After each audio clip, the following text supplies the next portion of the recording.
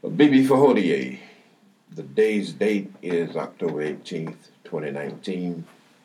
This we have been told. This is the African Liberation Media. I'm here with Tahira, the daughter of Makaru, and also the grandson, Corey.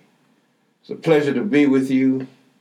I am looking for the possibility of going live so that we can get your feedback. We are here, in the words of Dr. King, to create tension in the mind. We are convinced that through creative dialogue, eventually, and courage, much can be resolved, perhaps not everything, but we'll be able to move in that direction. And as always, we want to challenge the dominant ideology, the prevailing notions, and the conventional wisdom. We are here to contextualize many of the issues that we deal with so that we can come to an agreement on a legitimate solution. You ask yourself the question, why do many of the problems that persist in the African American community go on and on and on? Clearly, these problems in terms of how they approach to decontextualize and the orientation in dealing with these problems have to be wrong, because clearly the outcome is wrong.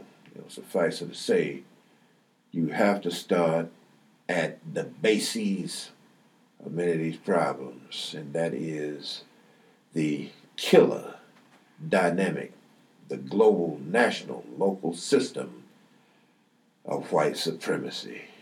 You can take it or you can leave it alone. Brothers and sisters, take it wherever you want to take it.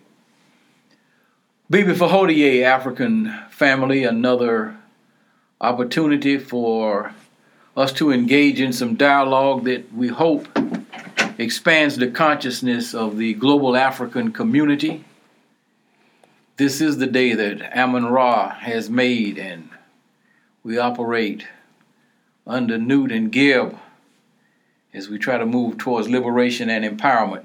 Several things that happened over this week that we want to discuss. And one of those things, I think one of the most devastating things, in my opinion, was the African Union decided to fire its U.S. ambassador, Dr. Arakanda Chiambabora Quo, who, in my opinion, if we look across the entire African world at leaders who have courage, who are dynamic, who articulate a clear message and vision of African liberation and empowerment, in my opinion, Dr. Quo, as we call her at the R400 summit that I attended just a few weeks ago, is clearly right at the top, right there, in my opinion, with Abiy Ahmed, the Prime Minister of Ethiopia, and President John Magufuli of Tanzania. The African Union gave no reason for the firing of this sister. And, I remember I was at the R400 summit here in Charlotte a few weeks ago, and she gave one of her powerful speeches as usual. And I just remarked to a couple of people, I said, look, I don't see how this sister keeps her job. Not saying that in a derogatory manner, but just saying that because her ideology and her worldview is so out of line with the overwhelming majority of the African Union heads of state, who are neo-colonial lackeys of North Atlantic imperialism. This sister operates out of the mode of the Osagyefo Kwame Nkrumah, Ahmed Sekou Toure, Winnie Mandela, Thomas Sankara, Amilcar Cabral, and others. And so it was just very, I said, hey. And then what happens a few weeks later, without any explanation, and if the reports that I received are correct, her term in office was not up until February of 2021. Now, usually when someone is removed, if you've done something, if you violated business conduct guidelines, you didn't follow some procedures, you engaged in some kind of nefarious activity or whatever, normally you were given, some kind of warnings or write-ups. Look, you need to tighten this up or whatever. From what I understand, she was given no warning, no anything, just a cold-blooded, I call it a coup d'etat, an overthrow. And many of the people, including the former president of Ghana, Jerry Rawlings, pointing to a speech that she gave about the continuing neocolonialism in Africa. And I want to read what President Rawlings said. He's the former president of Ghana. The dismissal of Arikana Chihombori Quo, AU ambassador to the United States, raises serious questions about the independence of the African Union.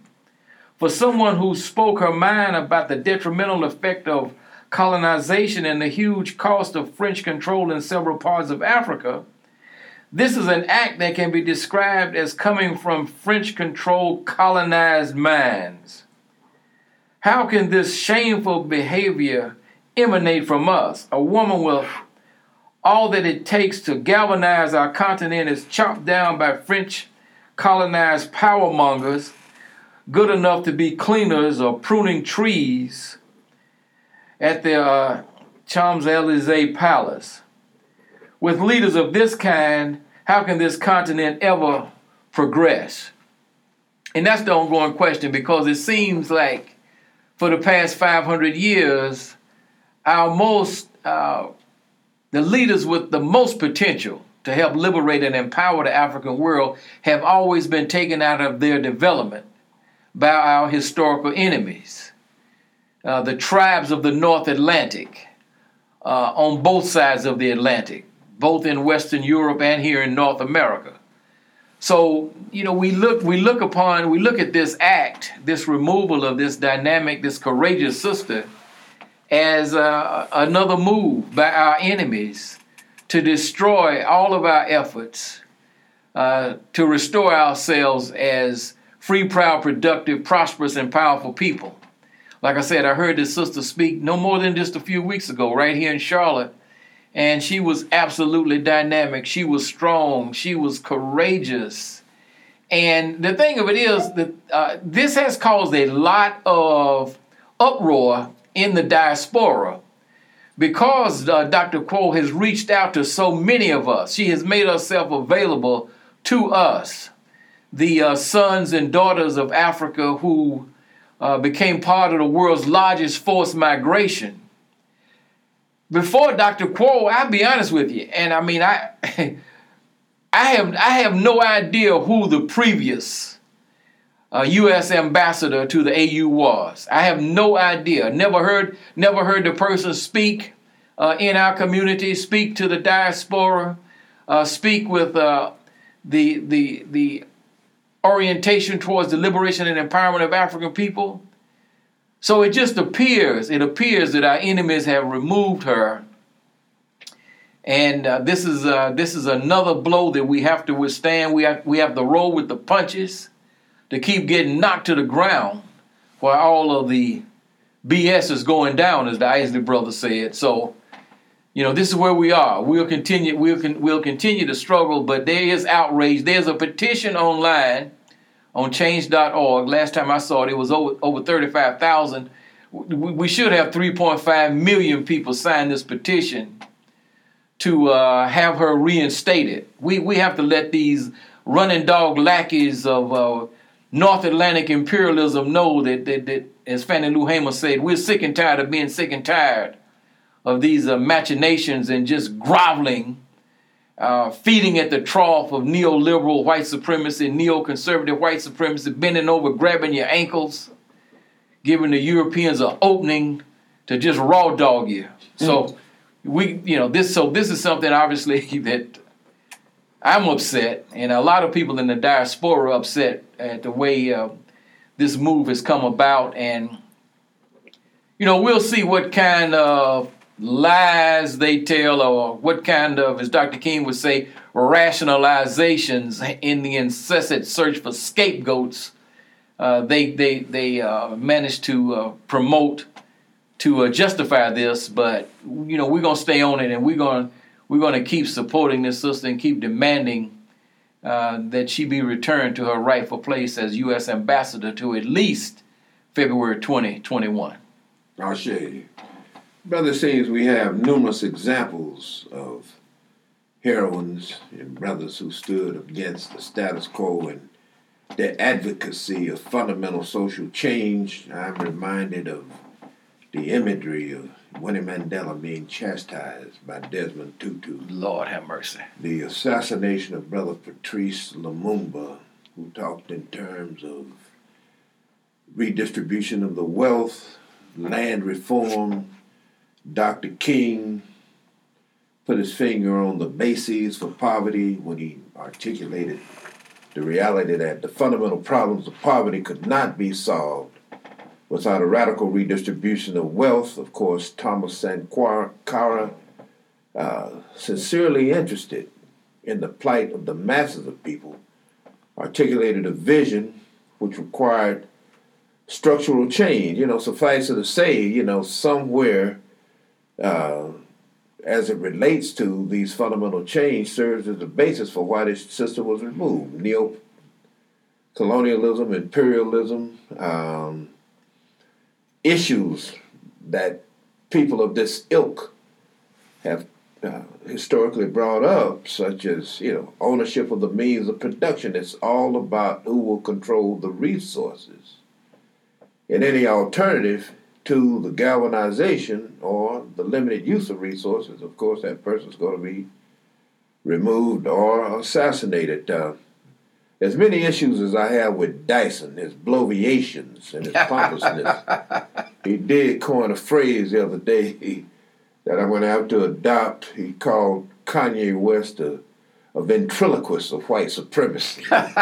He said that the lips were moving, but the ideology and the ideas reflected the ideas of his colonial master. It's reminiscent of the Frankenstein monster, but Frankenstein was more intelligent.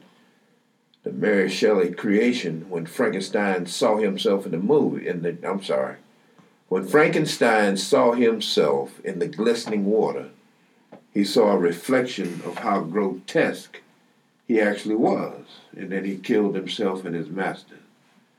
Suffice to say, art imitates life, and we have so many illustrations, so many examples from art as well as nature itself to reflect, where we are as black people.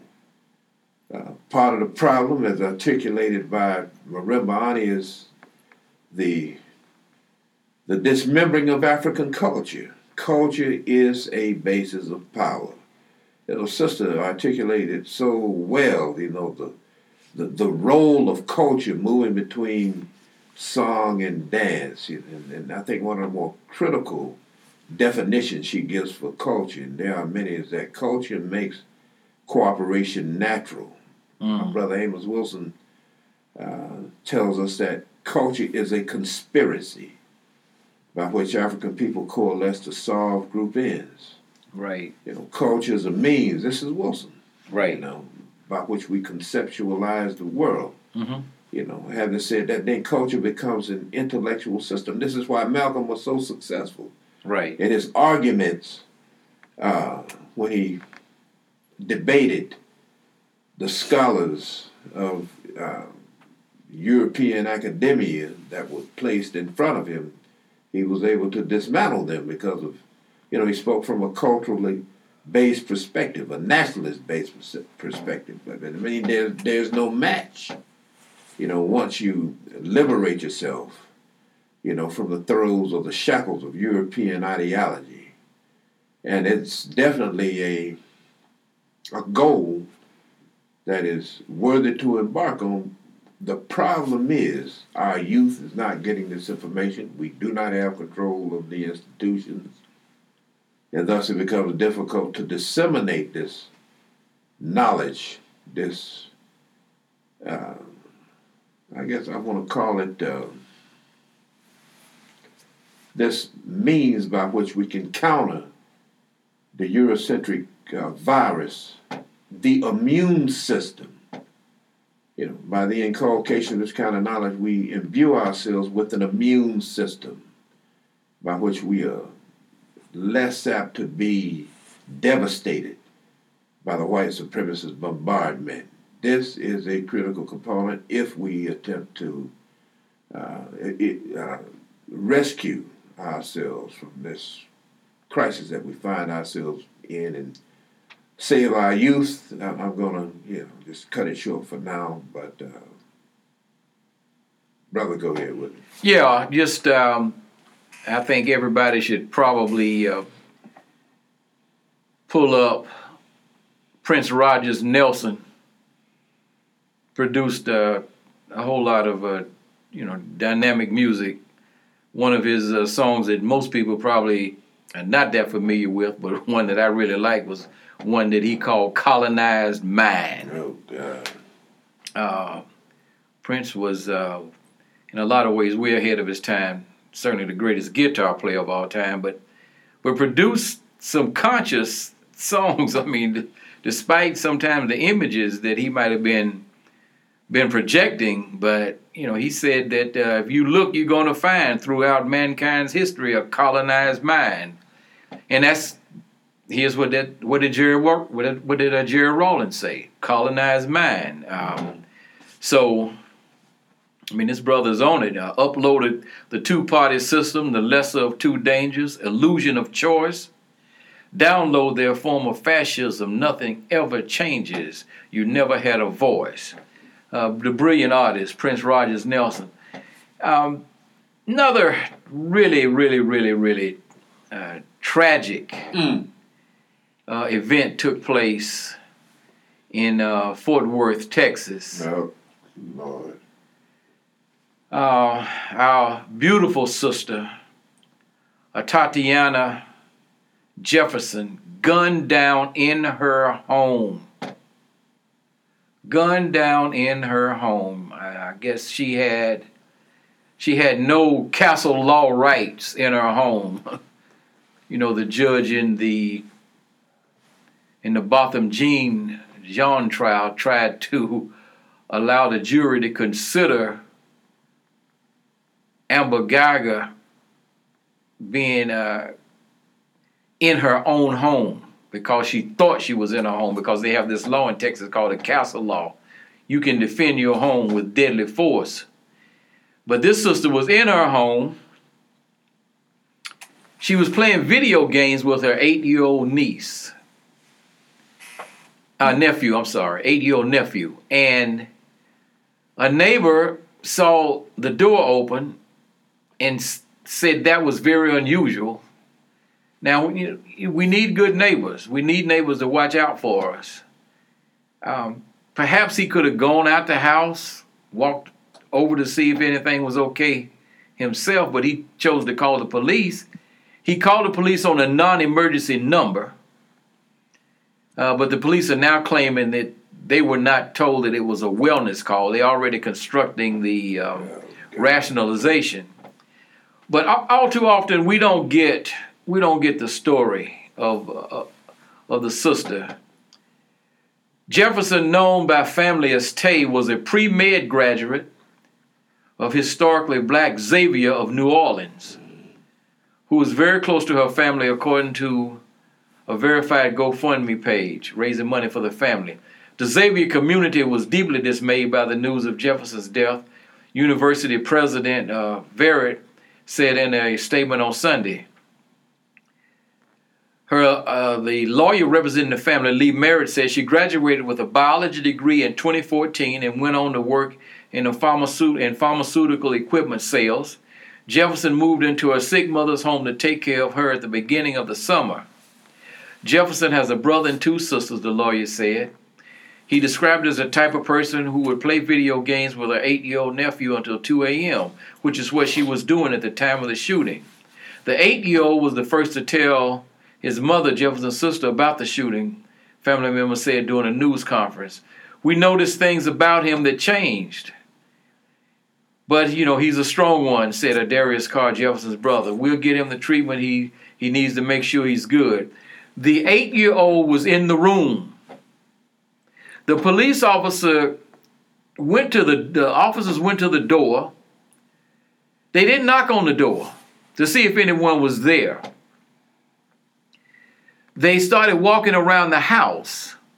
And when they were walking around the house, they came to this room where our sister and her nephew were playing video games. And the cop looked through the window, said he perceived a threat. I don't know how he possibly could have perceived a threat, unless somebody was standing there with an AK-47 aimed at him. She was playing video. What? So, just like my grandson loves to play video. So, his fingers on a video game are a threat. And he said, show your hands, put your hands up. In less than 4 seconds, he fired a shot through the window and killed his sister in cold blood. In cold blood. And of course, the community absolutely outraged, because they were already outraged about the weak sentence that was given to the killer cop Amber Geiger in Dallas. Dallas and Fort Worth are like twin cities. And so they were outraged, and a lot of people made strong statements. Yes, one of the ministers said, listen, all of this praying ain't working. This is what one of the Christian ministers said. He said, it's time for us to meet aggression with aggression. Okay, not necessarily, he didn't go into action like Maroon shows, but he was certainly sounding like Malcolm X. And so the Dallas authorities were moved to charge the officer, who's actually only been on the force for less than 2 years, with murder. He's been released on a $200,000 bond. And as I said, they're already trying to construct a defense. One of the things that was very disturbing, not surprising, but disturbing, and this shows how all of the elements of the white supremacy dynamic work. When they went inside the home where the sister had been murdered, they took a picture of a weapon, some kind of semi-automatic handgun, as if to say she was armed. She was in her home. If she heard somebody prowling around outside, she had a right to be armed. She was protected by the castle law. So, this shows you how dirty all of these people are, and how, this is why Dr. Wilson and Neely Fuller said this, we're dealing with a system. Not just some sick individual. Yes, sir.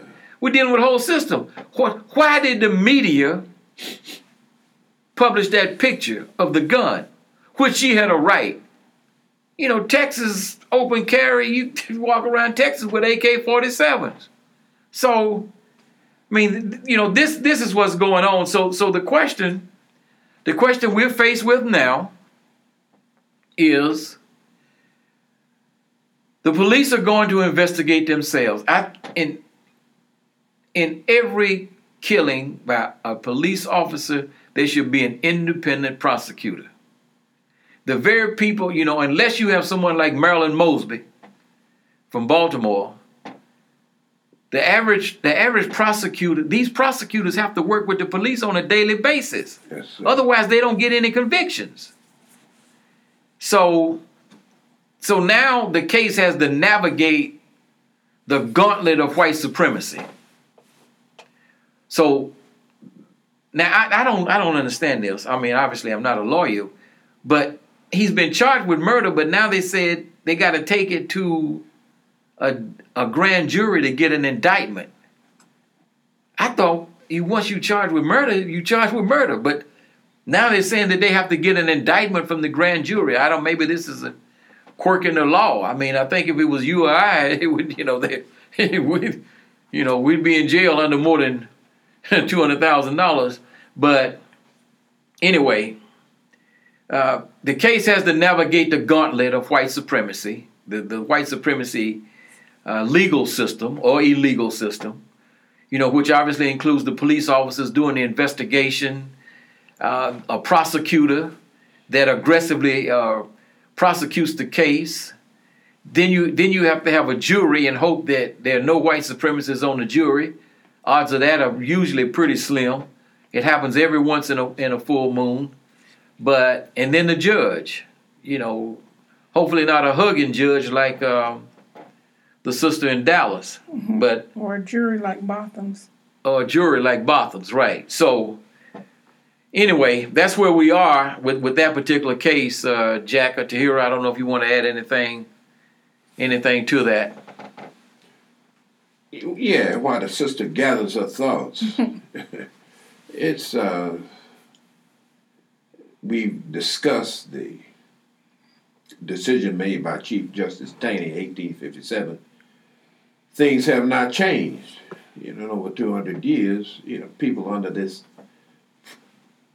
impression that progress is linear and that we inevitably arrive at a situation that is better than our ancestors. But in any society, things progress only to regress. What's my crime? I'm guilty. I just have never been caught or apprehended. That's just a foregone conclusion that I would have to articulate if I'm talking with a young Corey or a granddaughter or a daughter or a son. It's just a reality. My crime is simply being alive. The question is, living while black. Yes, sir. Yes, sir. That's a crime. So like the brother said, post murder, there's only two places for me to be. One is in a box and the other's in jail. I can't be in my dadgum home. Where am I safe? Where you want me? In jail or in a box? The brother spoke very well when he addressed the Dallas, I guess it was the city council. He called every one of them racist. One of the strongest statements I have heard. I was just fortunate enough to pull it up on my phone about an hour and a half ago. That is the type of brother that clearly needs to be cultivated as a leader. He spoke forcefully, did not equivocate, and told me, he said, I have no desire to live here in Fort Worth, because of this back-to-back indifference as it relates to black life. Okay, so, just some passing thoughts here, and I hope this group in Dallas stays organized. The deacon, the preacher, the brother seems conscious enough to know that, time is on the side of the oppressor, or procrastination is the thief of time. Dr. King told us that, time does not change, to quote the great doctor, does not roll in on the wheels of inevitability. Right. Change takes place as a result of the tireless effort, the organized effort. Right. Of the Africans. Without that, time becomes the ally of the forces of social stagnation. Jed Gahuva, Ged Gahuva, as the brother calls it. he said, let the black man march. He is incapable of sustained activities. You can get this in the FBI file. Right. So keep on keeping on. Yes. Folk in Dallas. Yes. Well, as bad as that was, we got Brother Malik, one of our most loyal listeners, sent me some information about another act of white supremacist criminality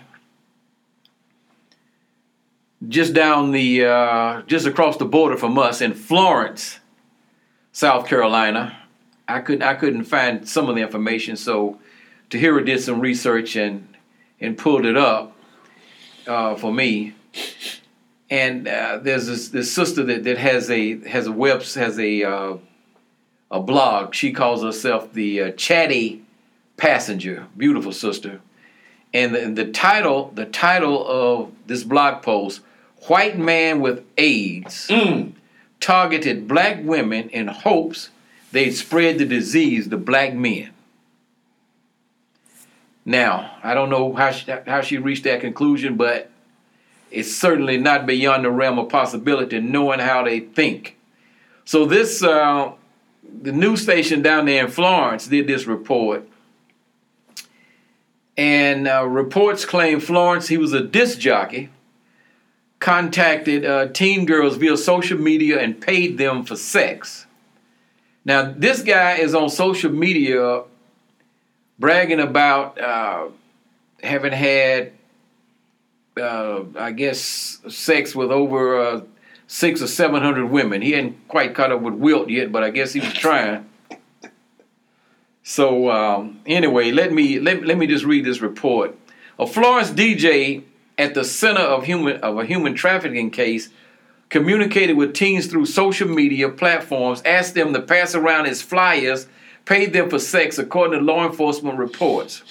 Jason Rogers Pope, known as DJ Kid, was arrested August 29th and charged with 3 counts of trafficking in persons, 3 counts of first-degree criminal sexual conduct, and 1 count each of second-degree criminal sexual conduct with a minor, promoting prostitution of a minor, and kidnapping.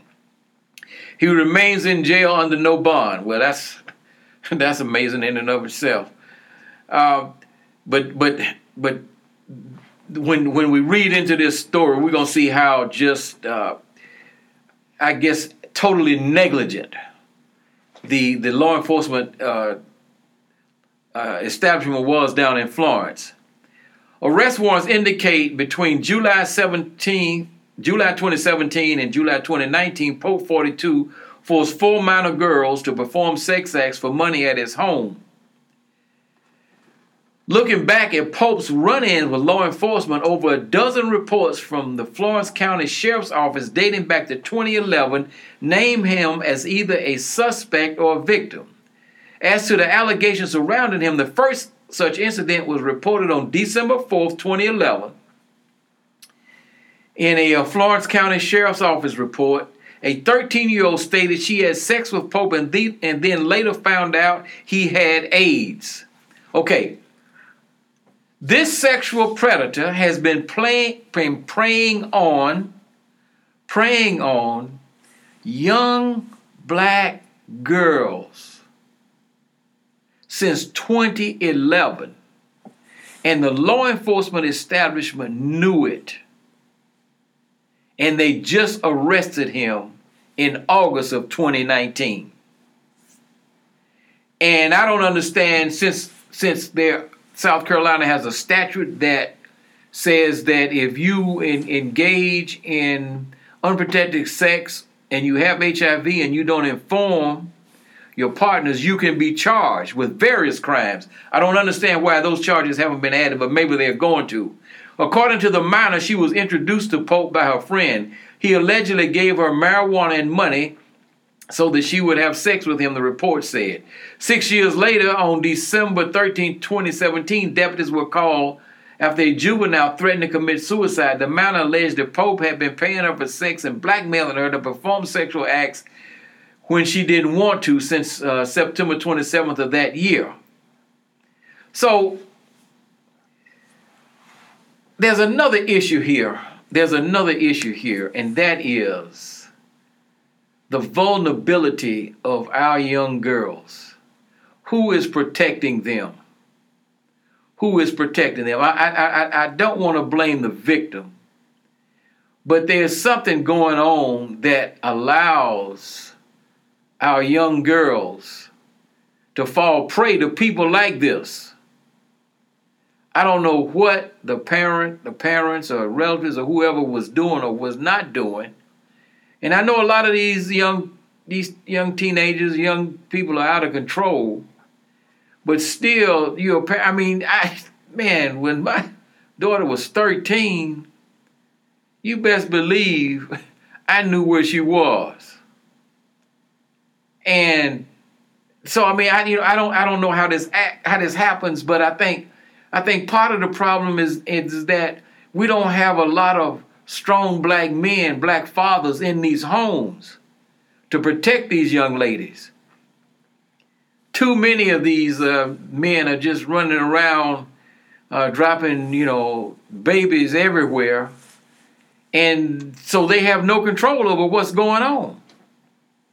So, this is just, 4 days later, the deputies were contacted by a relative of Pope's who told them he pays young females for sex. Now, they were told this. One of his relatives who told them he pays young females for sex and then posts about it on social media sites, including Facebook and Snapchat. The relative alleged that Pope had been doing this for a long time and that screenshots of pornographic images he had posted had been saved. The investigator said he viewed a few examples of the images, and the images did appear to be sexually explicit in nature. What did y'all do? What did you do when you saw this? On September 13, 2018, deputies reported they were searching for 2 missing juveniles who were supposed to be with Pope. When they spotted his car at his home, they knocked and the suspect, along with a 16-year-old, came to the door. The report stated investigators did a search after smelling marijuana. Pope allegedly said the missing 14-year-old was also inside. While in the home, authorities said they found marijuana over $1,500 in cash.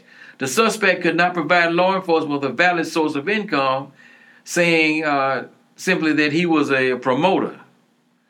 According to the report filed on April 17, 2019, deputies were called to the Florence Zaxby's restaurant for a harassment complaint. The manager said Pope had come by the previous day to pick up an employee who was arguing with a co-worker.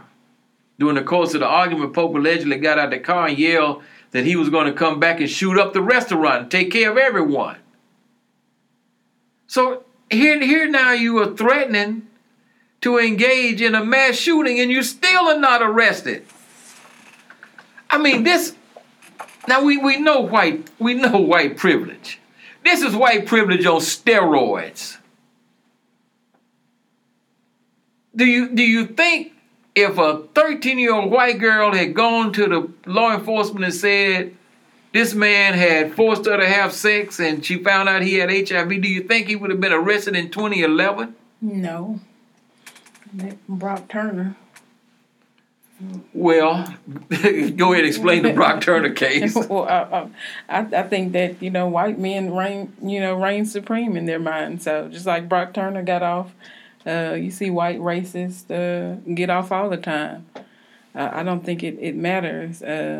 We see every day that pedophiles get off. This country doesn't care about kids. They don't care about women.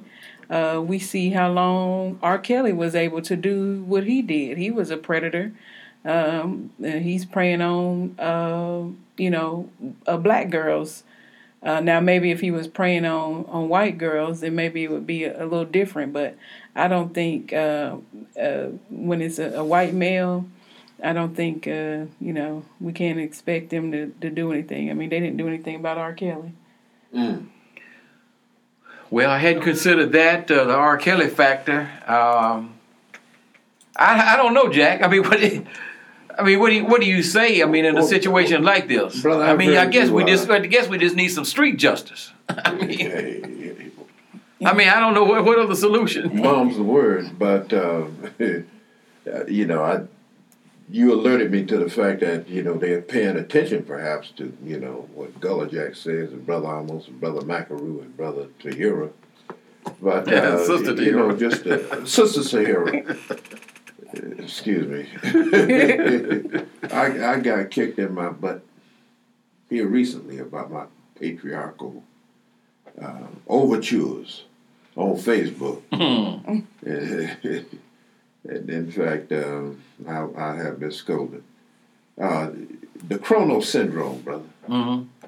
You know, it's like it permeates our culture in particular. Mm-hmm. It's tantamount to the wildebeest, study nature.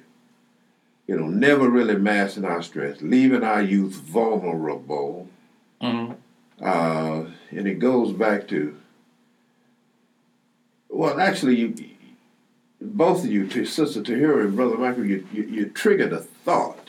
And it's been a broken record, when I just travel. Sister, who's your dad? My dad's in jail. Sister, where's your dad? My dad's locked up. It's an ongoing record. New Jim Crow. It's a new Jim Crow. It's a broken record. But, it's like Brother Wilson told us that, manhood is a creative process. And oftentimes, we have sperm donors in our community. Mm. There's 10 seconds, no connectedness, no relationship with the father per se. All behavior is social. Mm. Suffice it to say, and these attitudes can be orchestrated, produced, etc. There's a no-show dad. A relative of mine thought about committing suicide because he waited indefinitely for his father to show up to take him somewhere. It may have been to a game down in Florida. Mm-hmm. The father never showed up. And then there's the limited contact of the ice cream dad who buys the child ice cream, but he feels that's his only obligation. Socially, that doesn't work. You can be a no-show dad, an ice cream dad, a sperm donor. I'm trying to gather my thoughts here. Another aspect, the movie Drumline was a depiction of a father who was gainfully employed, but yet he was a deadbeat dad. Mm. He had no connection whatsoever. Yeah. You can be a dead broke dad, but not necessarily a deadbeat dad. Brother, just the plethora of issues that we have to deal with, all emanating from that source. White supremacy, where we devalue ourselves. Sister, I'm so glad you came on. I have been waiting for you to, break out. She was on with us. Was it last week? Week before last year. We got a town last week. Yeah. We we've been looking for a third person. Well, we certainly need the sister's perspective. Yeah. There's no question about that, because I was just my focus was on just the absolute negligence, just the negligence of the law enforcement agencies that allowed this to take place all of these years without doing anything. This should be grounds for some kind of lawsuit. I mean, they should be sued to the max down in Florence for allowing this sexual predator to prey on all of these young black girls, infecting we don't know how many with the HIV. And this was like a serial killer. This was like a serial killer. Yeah. So, I mean, there should be outrage. I mean, I don't know if there any. I haven't checked back to see exactly what's going on in the Florence community in terms of protests about this case, but there should be. There should be, because somebody's feet have to be held to the fire. The sheriff, the police chief, somebody. There's got that. I mean, we can't just allow these kinds of things to take place without showing some kind of positive action, showing some kind of moral outrage. Moral outrage is totally justified at the very least in this particular situation. Well, we're running short on time. Our brother Amos is out doing some field studies for us, and he'll be back in a couple of weeks with the information that he's gathered during his travels. So we know Brother Almos will listen to this. So Brother Almos, safe travels, and we know that you are spreading the word about African Liberation Media and raising consciousness as you go about gathering this very important information for us. Tahira wanted to add something as we get ready to close out. One last thing that showed up on my social media feed was about, of course, Papa John's CEO, ex-CEO, previous CEO, did a few things, one including using the N-word. Was that a year or two ago? Mm-hmm. So they Jerry Jones' favorite CEO. Yeah, he stepped down, and of course they've been doing damage control ever since. And a part of that damage control was hiring Shaquille O'Neal to kind of help save face and bring back their. Clean up their image. Yeah, clean up their image and bring back their black customers.